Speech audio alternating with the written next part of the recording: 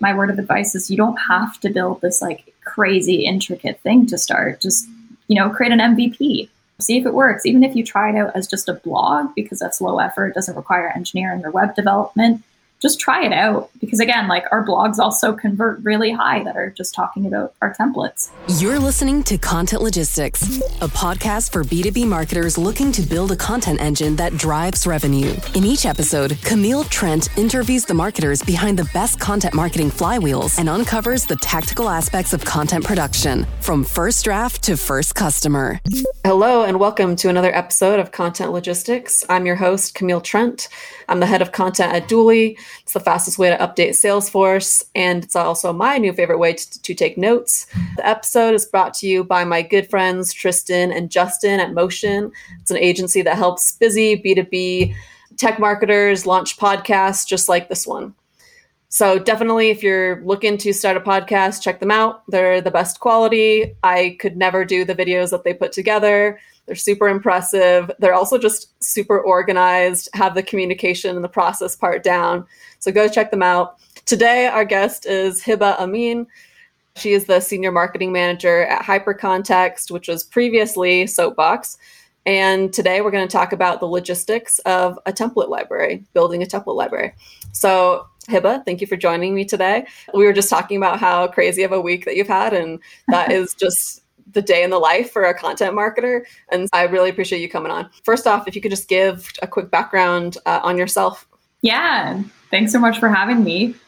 Quick background, I've been at Hypercontext, still getting used to saying that, for the last 2 or so years. I've done everything from content marketing to now kind of just leading marketing. I was a team of one for about a year, and that was absolute chaos throughout the pandemic. But otherwise, I'm super passionate about leadership, about running meetings that don't feel like, you want to rip your hair out during and after. And so it's a really perfect match in terms of, running content and doing all of that at Hypercontext. And so, yeah, that's the gist of it, I guess. Yeah, I first noticed you guys actually from AppSumo, right? Like I saw your deal in there, downloaded the Chrome extension, and then I was just geeking out on your guys' content marketing from a content marketing perspective too. And so I like the product. I also just like the way you're marketing the product, which I feel like when you have both those things, you like the product even more because of the marketing. Anyways, and so the thing that stood out to me though is because you guys are taking a different kind of approach to product-led growth, right? And so you think of that as like getting signups. You guys are still getting signups. We have an interesting way of going about it from a content perspective. And what you guys are doing is a template library, right? And so when I think of templates, when I did think of templates, it would be the old school kind of HubSpot play, which like nothing against that because it's clearly working super well for them. But I would think of Google Docs, I would think of Google Sheets, like these massive guides or like tabs put together. You guys are doing something different. So if you can just kind of walk through what you guys are doing and sort of how it's working. Yeah, so we surfaced basically a feature within our product, which is a template library, which is an agenda templates library more specifically. And so in the context for our company, I think the biggest competitor for us is absolutely Google Docs in terms of running one-on-one meetings through there, or even just pen and paper. After having a lot of customer calls, especially for people who are obviously sick of Google Docs, this was a really easy way for people to get a lot of value from our app. And so as we had more customer conversations, we realized this is a really big opportunity for us because there's a lot of people who are really frustrated with Google Docs. They're frustrated with having to scroll and it's just not organized and it's chaotic for managers, especially when you have like 6 direct reports and you have these just never-ending documents. And so for us, it made sense for current users, but as a result of that, it also made sense for people who were looking for a solution. And so it was a great way to capture these people while they're in the process of being like, holy crap, I need this new way of doing things. What's working? What's going on right now is just not working. And so to be able to capture not only search traffic for people who are looking for ideas, but also to be able to drive value for people who already know and are at the decision-making stage, like I need a solution. It kind of tackled both of those at the same time. And so for us, it's a fairly easy, it's SaaS and it's product-led and it's fairly easy from, coming onto a blog, let's say, and getting into the product. It's not this like strenuous process where you have to add a credit card or anything. It's just such a low barrier to entry into the product. And so for us, we're driving value through content that way, but with a really easy, CTA and process to get into the product and create an account and get value immediately that day. That was kind of the driver and the thought process behind it. It was really customer driven, to be honest. And we just kind of capitalized on that feedback. Yeah, I think that's great. So from kind of a content flywheel perspective, I feel like that is the light bulb moment when you find something that's, oh, this is helpful for our current customers, but then it's also helpful for any sort of prospects or like anyone that's interested in this type of product. Like when there's that intersection, you're like, oh, this is evergreen content. It works for both sides. That's usually like a good indicator for me of it being like a good content program. But kind of along those lines, is it something that you would recommend that somebody coming into a new role or looking to launch like the content marketing program at their company, is it something that you would start out with, or do you need to build other sort of foundational elements first? Like where do you think it fits in terms of priority? Yeah, it's a great question. I mean, for me, at the stage that we're at, if the more I can replicate this template library, the more I'm going to.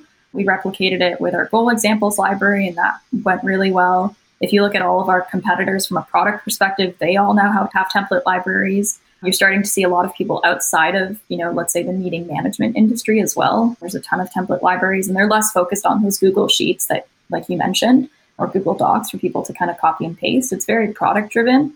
And so I think if you kind of consider yourself in that product-led company bucket, absolutely, like no brainer to do this, because everything you're doing should be around the product. It should be around customers and driving value for them.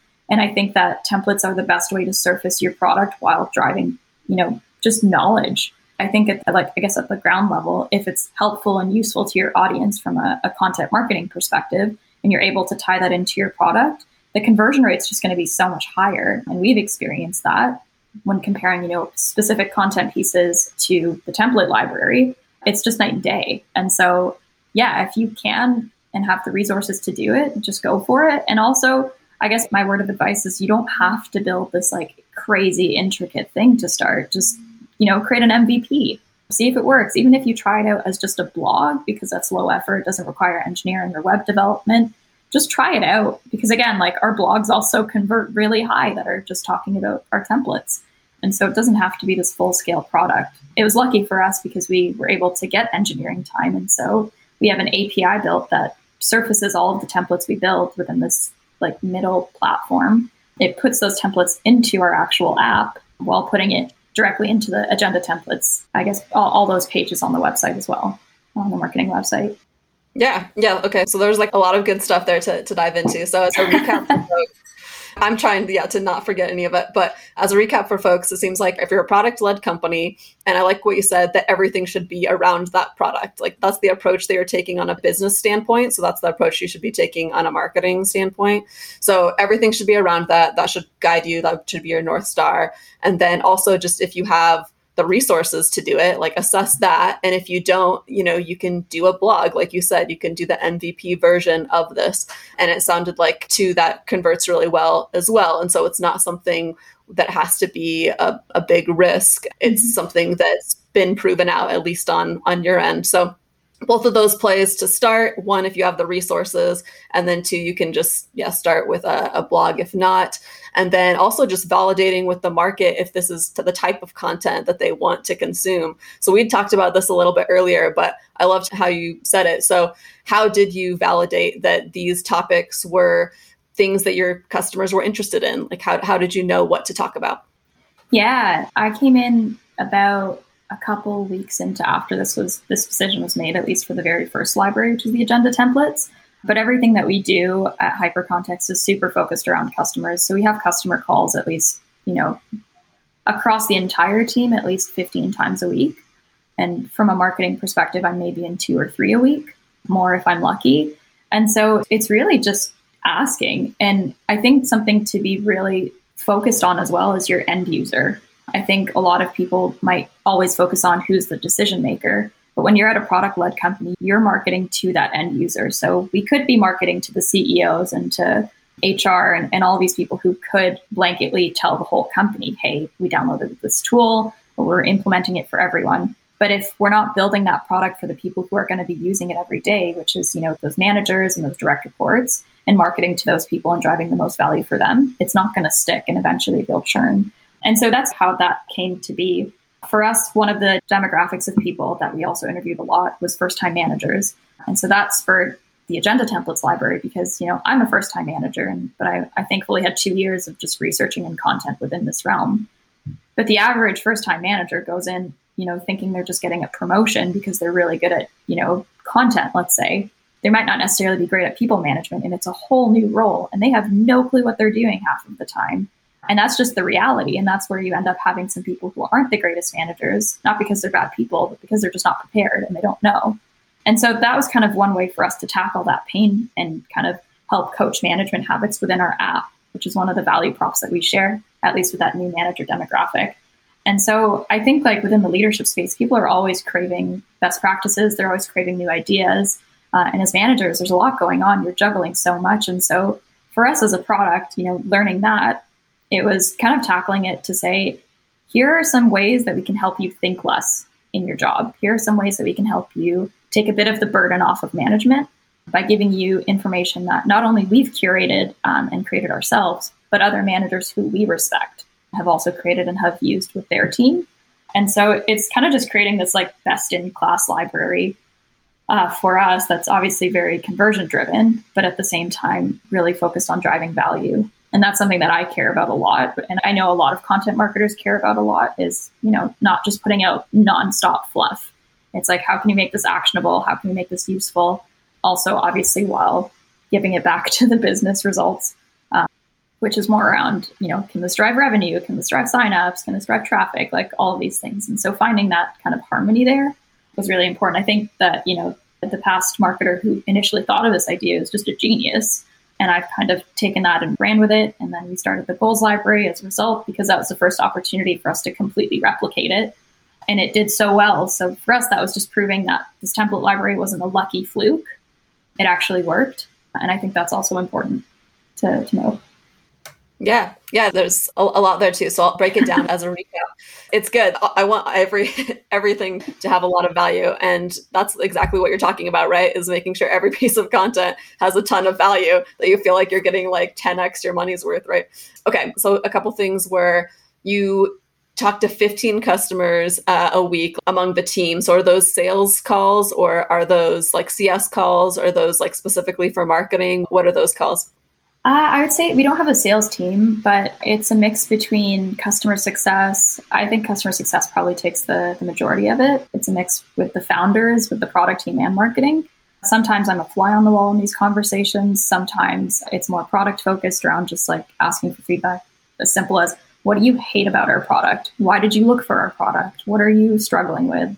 And so a lot of the questions that we ask really help product inform the roadmap for them. But as a result, it also informs me on the type of content we should be creating. And yeah, I guess it's just a mix, but the majority is definitely CS. Okay. Yeah. So CS and a little bit of product marketing. So that's how you're kind of keeping a pulse on the audience. And then you also mentioned that first time managers, you identified that as your primary audience. And so I think the important lesson there is, one, figured out who your persona is, who's the person who really feels the pain, really needs this product, because it's easy to say, oh, everybody needs meeting notes, right? Anyone can use meeting notes, and everyone gets in that trap. I feel especially if you don't have a product marketer, a product focused marketer on board, that's not helping you rein that in and say, no, there's this one person that we're going after, and we're going to write all of our content around that. And then the other thing that you're doing is keeping a pulse on that by having these meetings every week that you can tune into. And so people evolve, people change, they have new wants and needs, other products come up. And so being on those calls and keeping a pulse on what they want and how they're evolving is super important. So I think that's really important on the persona audience side of things. And so now I think we can get into kind of the actual creation, how do you start building this? Because I think what's impressive is you had a big team and then you're a marketer of one. And so you had to like keep the machine going like as a marketer of one. And so maybe talk to how you get that done. And maybe it is that you are super organized in your meetings, but how does someone get this done? How many team members ideally would you have to launch a project like this? Yeah, just talk me through kind of like week to week, how you keep this process going.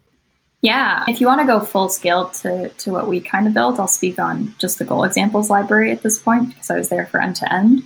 For us, the resources that we used, I'd say, is a designer to get all the designs done, both in-app and also front-facing on the marketing website. We had a web developer, and at the time that was the CEO, which probably you won't be able to get for your own product in terms of building one. The content was mostly on my plate, and I got a ton of help from people on the team. And to just share some context, the Goal Examples library is this front-facing library that includes over 200 examples of OKR and goal examples for every role in tech. And we're still building it and adding to it over time. But so I basically leveraged at the start, I think we hit about 40 goals between the product and engineering team submitting some, marketing from myself, more leadership ones from the founders. And that was exhausting on its own. You know, we were a team of 15 at the time, and we needed more and more to actually be able to, achieve this goal of sharing goals for every role in tech. And so I just opened the floodgates and I asked a lot of our partners to just submit their goals if they were willing. And so we started getting, I think we had about 100 goals submitted from external partners, which I think was the best decision we made. And so I think from a resource perspective, it doesn't all have to be internal. It doesn't all have to be agency driven, for example. Like, you obviously don't have to create something this crazy to start. And, the reason we went a little bit nuts is because we knew it was going to work. We had, all this data and all of this customer feedback that just basically pointed to, if you build this, conversions will come. It'll add value to customers in app. And it was all part of a new feature launch, which was goals. It was beyond just meetings at this point for the product. And so if you want to go for very MVP, I think finding a way, like I said, just start with blogs, see if the topics actually resonate, have a simple CTA to either, book a demo or sign up for the product, whatever your CTA is that makes most sense for your funnel.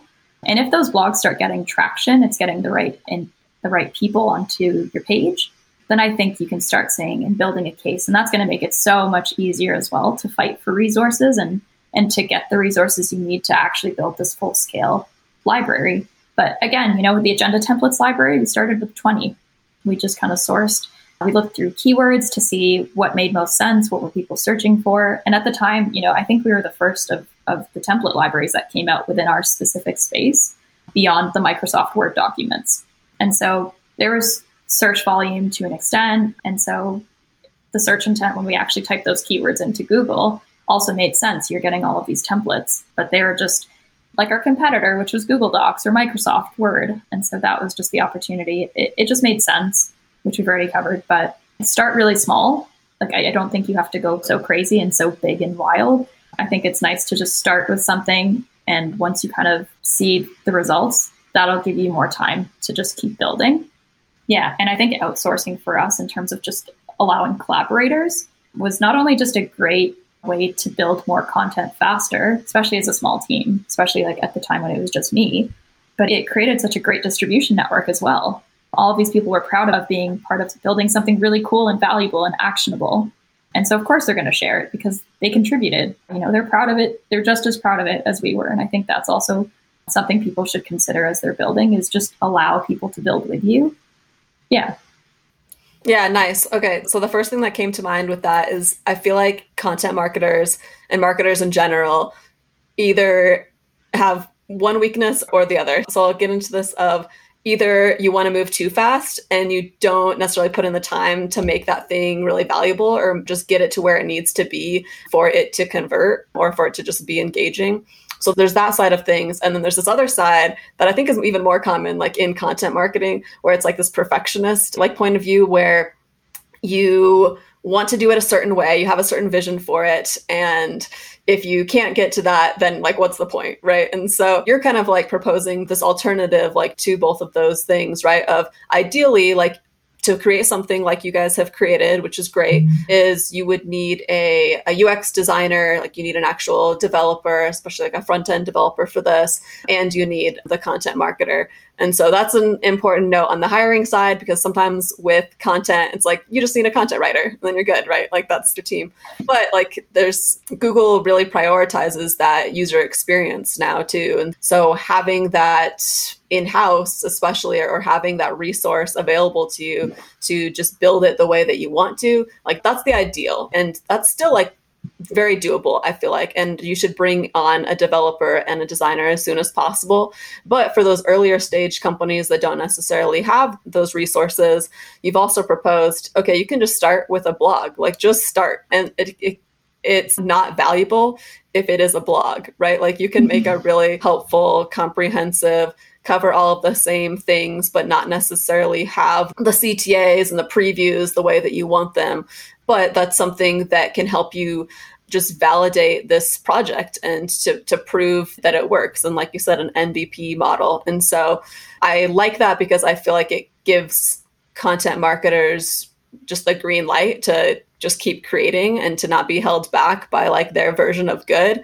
It's one thing I always say is that the audience decides what good is. And so if you ship it and they like it, like it doesn't matter if it's not up to your standards. Nobody saw like your vision board and all of your inspiration. Like we're the only people that see that, but we hold ourselves to that standard. And so anyway, so that's kind of an aside, but I think it's an important note for people that you can just get started. And for something like this, if you are interested in doing it, you can start with the blog. If you've already, like you said, proved it out in the market and you feel very confident that it will work and you're able to put those resources behind it, then now like people are more aware of what those resources are that they would need to build the team. But I think that's a really good playbook and just like how to get this started. So the other thing that I was curious about though, since this is a website play and so it is like a search play, did you do any keyword research? Did you do any like SEO work around that? How did that play into this strategy? Yeah, the keyword research was more focused around, when we were building the goals library specifically, it was really focused around what roles made sense to prioritize. Especially at the start of the project, we were aiming to just target 3 departments, which was sales, CS, and engineering. And typically that's because those are the managers that benefit from our platform the most because they have the most direct reports. Like typically, marketing teams are fairly small across a tech company, but engineering is usually like 70% of the company, or sales and things like that. And so those people made sense for us to start with. And so we started with keyword research to see, were people actually searching, like to the point where were they searching for DevOps OKR goal examples? And they were. And so that actually ended up being one of our top performing pages, which just blew my mind because I would never think to, write goals for that. And so the keyword volume, I would say, and also the search intent on those pages definitely helped us prioritize and also just discover new roles we weren't even thinking about. But then as we kind of went on through the process, I got really selfish. I was like, I want marketing goals. I want to be able to benefit from this thing we're building too. And it was also that, the feature we were launching, which was goals, was really more focused around org-wide adoption versus just that middle manager or that end user. And so at that point, the project completely blew up in scope.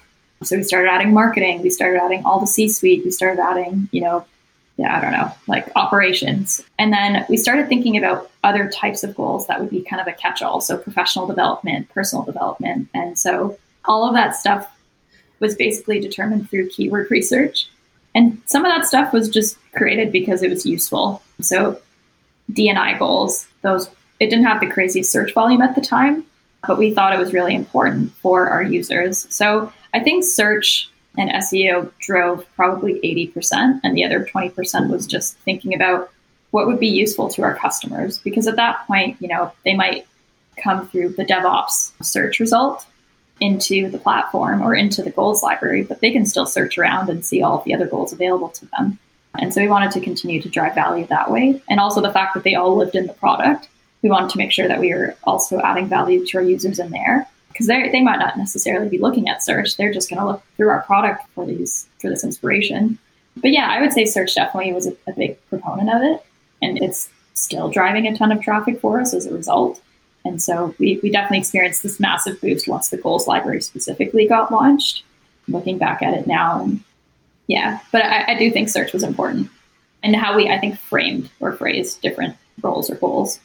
Yeah, there's a lot to talk about in there too. So basically for prioritization for search, you're looking at search volume, and then did you say intent? Was that the other portion of it? And then were you defining intent kind of based on those roles and your key personas, or what are the other things you're looking for in terms of intent? I think it was honestly just seeing what came up with the search results. So for example, it didn't really happen with the goals library, but when we first started with the agenda templates library, if we would search one-on-one, it's very sports focused. It's not really meeting focused. It's not management focused. It's all about like football or basketball or I don't know, some sport. Okay. And so for us, it was like, are people searching these specific terms, and is Google, according to Google, basically, does this make sense? And so at that point, we for sure wanted to say like meeting template. So instead of just one-on-one template, we have to add that meeting in there, because at that point, search intent made way more sense. That's what people were actually searching for, something similar to what we were creating. With goals, I think it was fairly simple. I think where maybe we wanted to double check some things was just around team versus individual, which is where the roles came a bit more specific. And then professional development, personal development, like things like that. We wanted to make sure we weren't targeting goals that university students might be searching for. There's a few key terms there that was very focused on students versus professionals. And so making sure that aligned as well. And obviously search intent is going to change over time. And so it's going to be something we're going to have to go back and look at if traffic drops on certain pages, or maybe conversions too. But for now, it's just been on a steady climb. And so no reason to go back and, kind of revisit everything. But yeah, I guess that's how I view intent is, are people searching and going to similar pages, or at least similar types of content? Yeah, no, that makes perfect sense to me. Like in the same way when you're looking at keywords to bid on, if it's like pricing or, best tool, like, things like that, where it's a pretty good indicator that they're looking to buy or that they're interested in a product, rather than maybe kind of like more of an educational play. So trying to suss that out. And then the other thing that stood out to me was just throughout this interview in general, I think a theme has been to really like understand and empathize like with your target buyer, right? Like that it's sometimes that simple of like, would they appreciate this? Sorry, my dog. I'm loving it.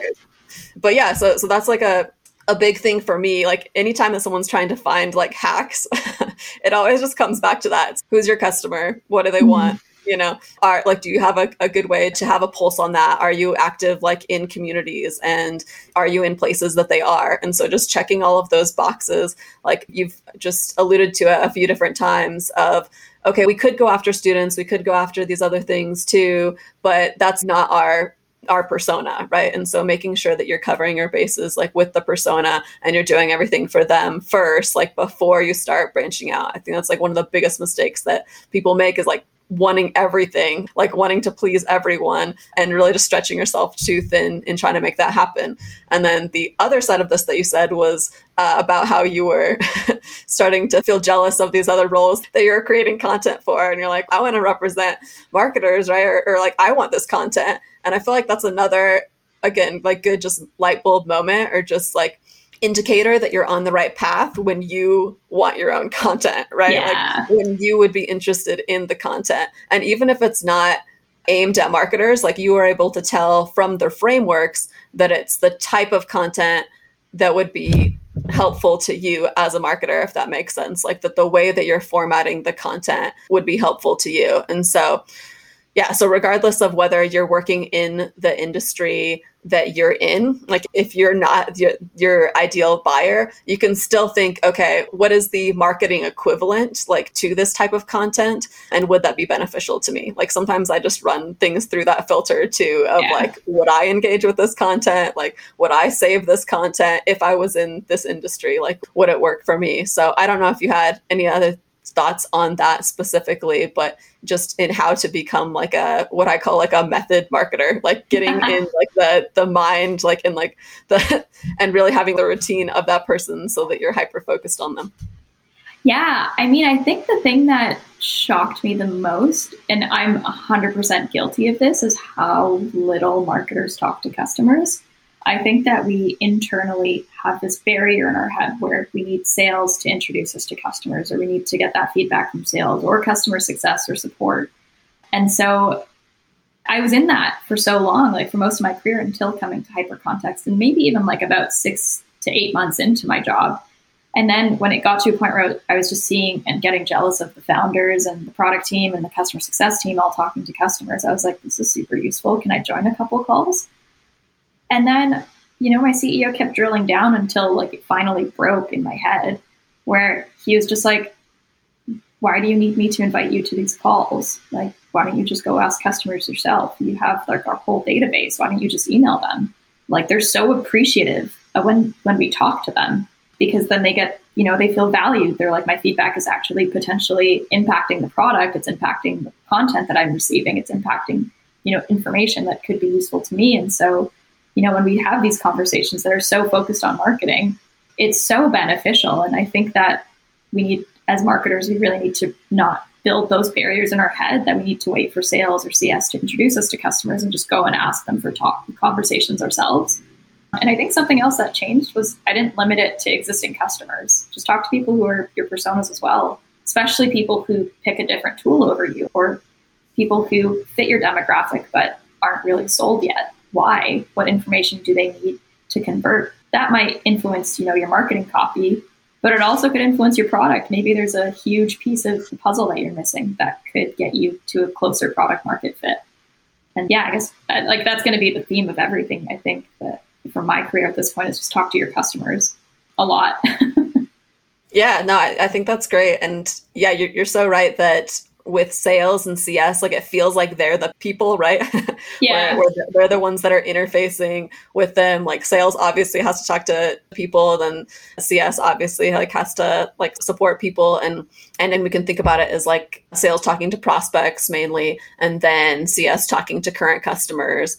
But marketing really has to bridge both of those things. Like, as you're saying, they have to understand the customer and why they became a customer, and then also understand the prospect and why they didn't become a customer. And it could be that they don't know they exist, or it could just be that they have other objections. And so then you're going back to the customer and like, how did you get over this objection, right? And so like marketing really is the role that needs to bridge those two things and needs to have kind of a constant pulse on it to deliver that type of content.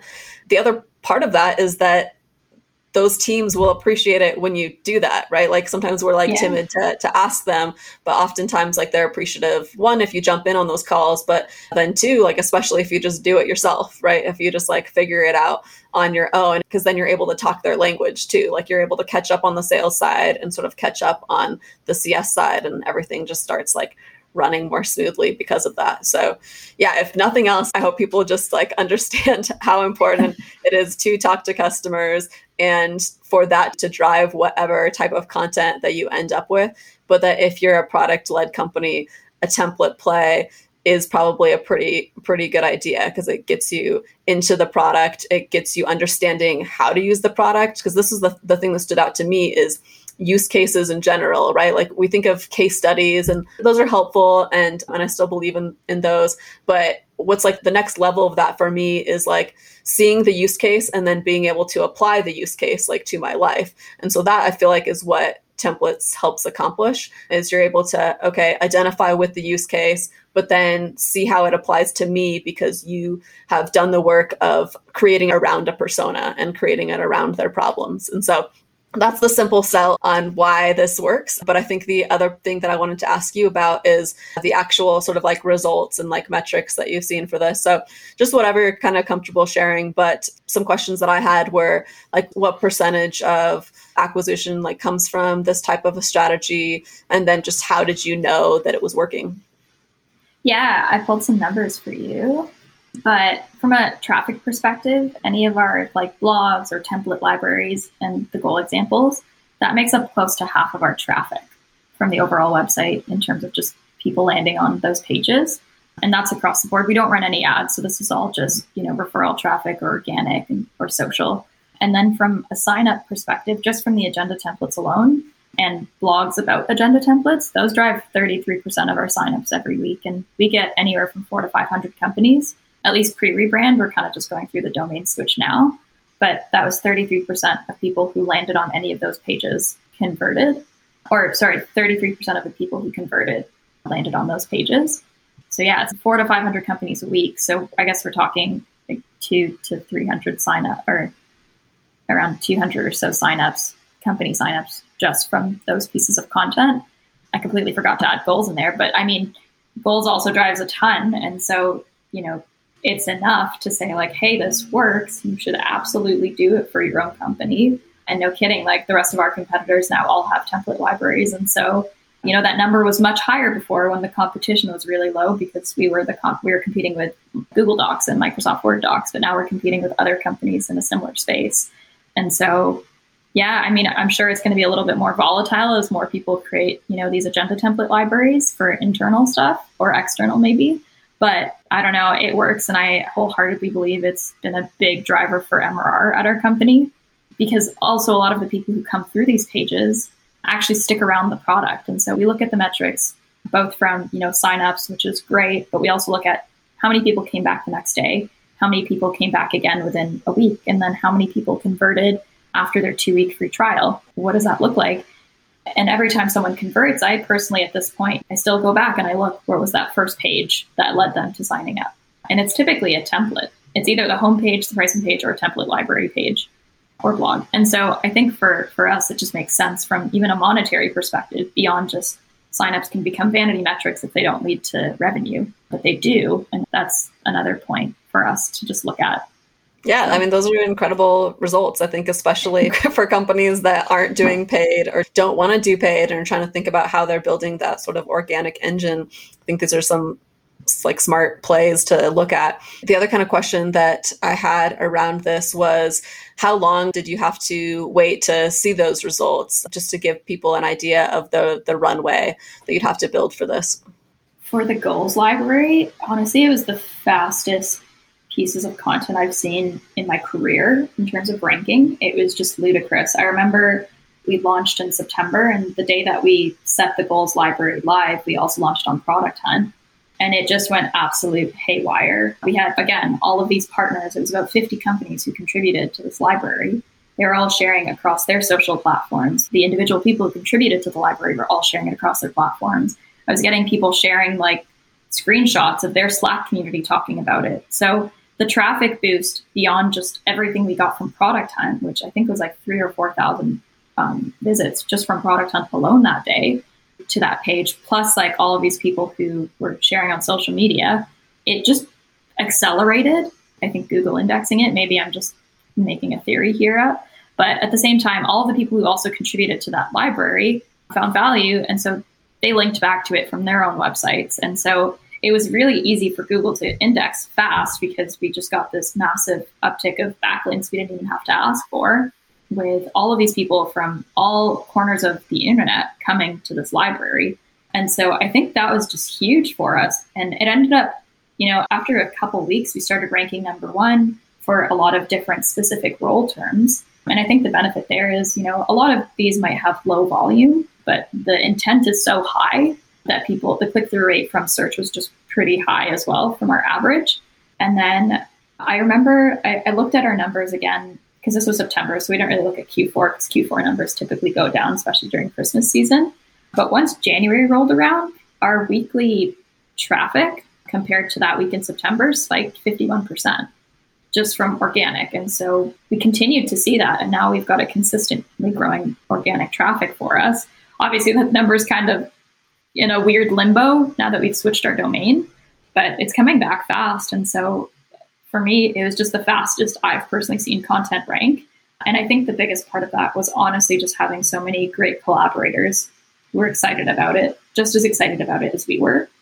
And I think that accelerated it. So I guess if you build it and you don't have a huge army to promote it with you, it's going to take a little bit longer. It's going to take more work around, building links yourself and doing all of these different activities. But if you do it, it's valuable to your customers. And if you have a lot of people who are there to be able to contribute and, kind of take ownership of that piece just as much and take as much pride in it as well, it's definitely going to rank faster. And you're going to get a lot more content, better content, I would say as well. Because like I said, we don't have a sales team. So we got all of these people to contribute who lead sales teams.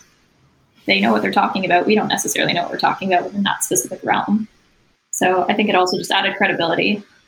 Yeah, exactly. So like involving your actual audience and the actual subject matter expert, like this could be like a whole other podcast of like the importance on that, because yeah, I've just found, and I've been thinking about this recently, like just making friends, like turns out that's a pretty good strategy, especially like in your niche. But really, yeah, it's just like a partnerships and even like an influencer play there that kind of helps build the cycle, like build your flywheel basically. And so that's an important thing I think to bring up in here, is that you could do it yourself, right? You could research and you could make these templates on your own, but it might not have like the credibility that it has like if you involve CMOs or if you involve RevOps from big companies, from people that other people trust. Like, and so thinking about how you can involve your audience in your content in the beginning, and this does take a little bit of planning, but I've just found that yeah, if you think about it as like a whole cycle of like, how is this going to become a flywheel, and how can we know for sure that people are going to share this?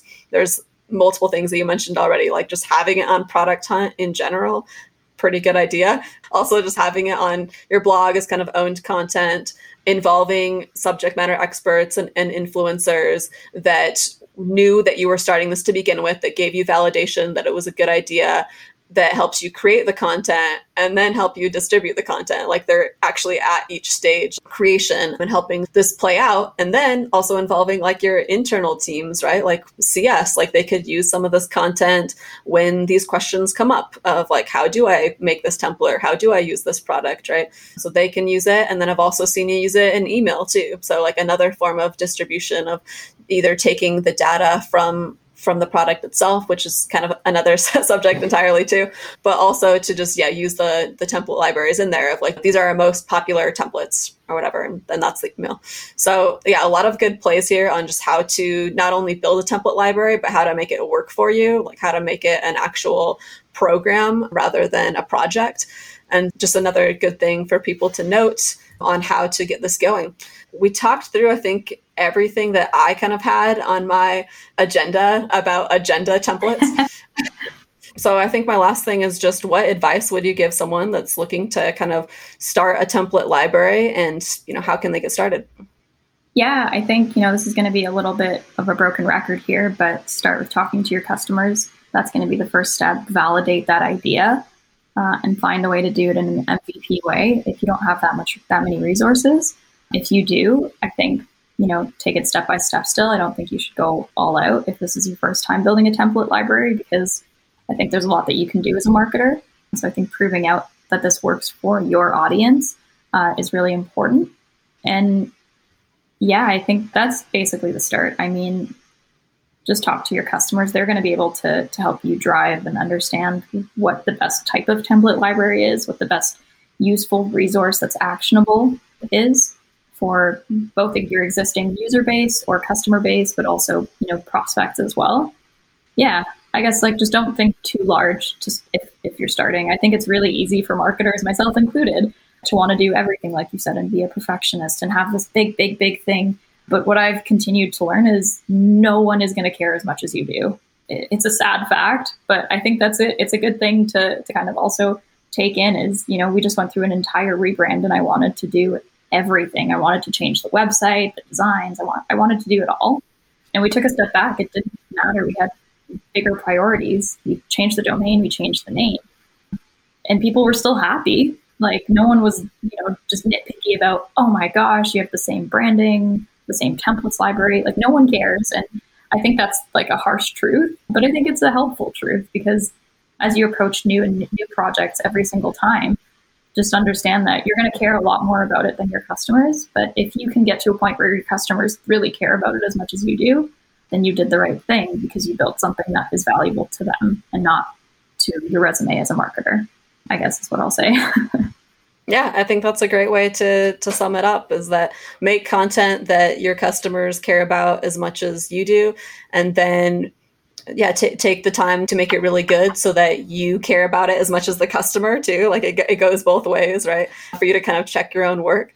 But yeah, so I think that I have learned a lot in like how to build out a playbook like this, and also just how to interface with customers and potential customers. And so there's a lot in here for people to dig into. So to end this out, where can people find you?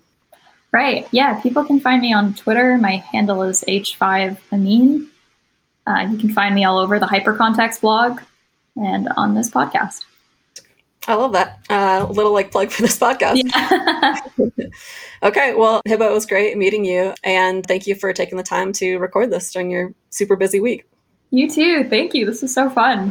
Thanks for listening to Content Logistics. This episode was produced by Motion, a done-for-you B2B podcasting agency for busy marketers. If you liked what you heard, please follow the show on Apple, Spotify, or wherever you listen to your favorite podcasts.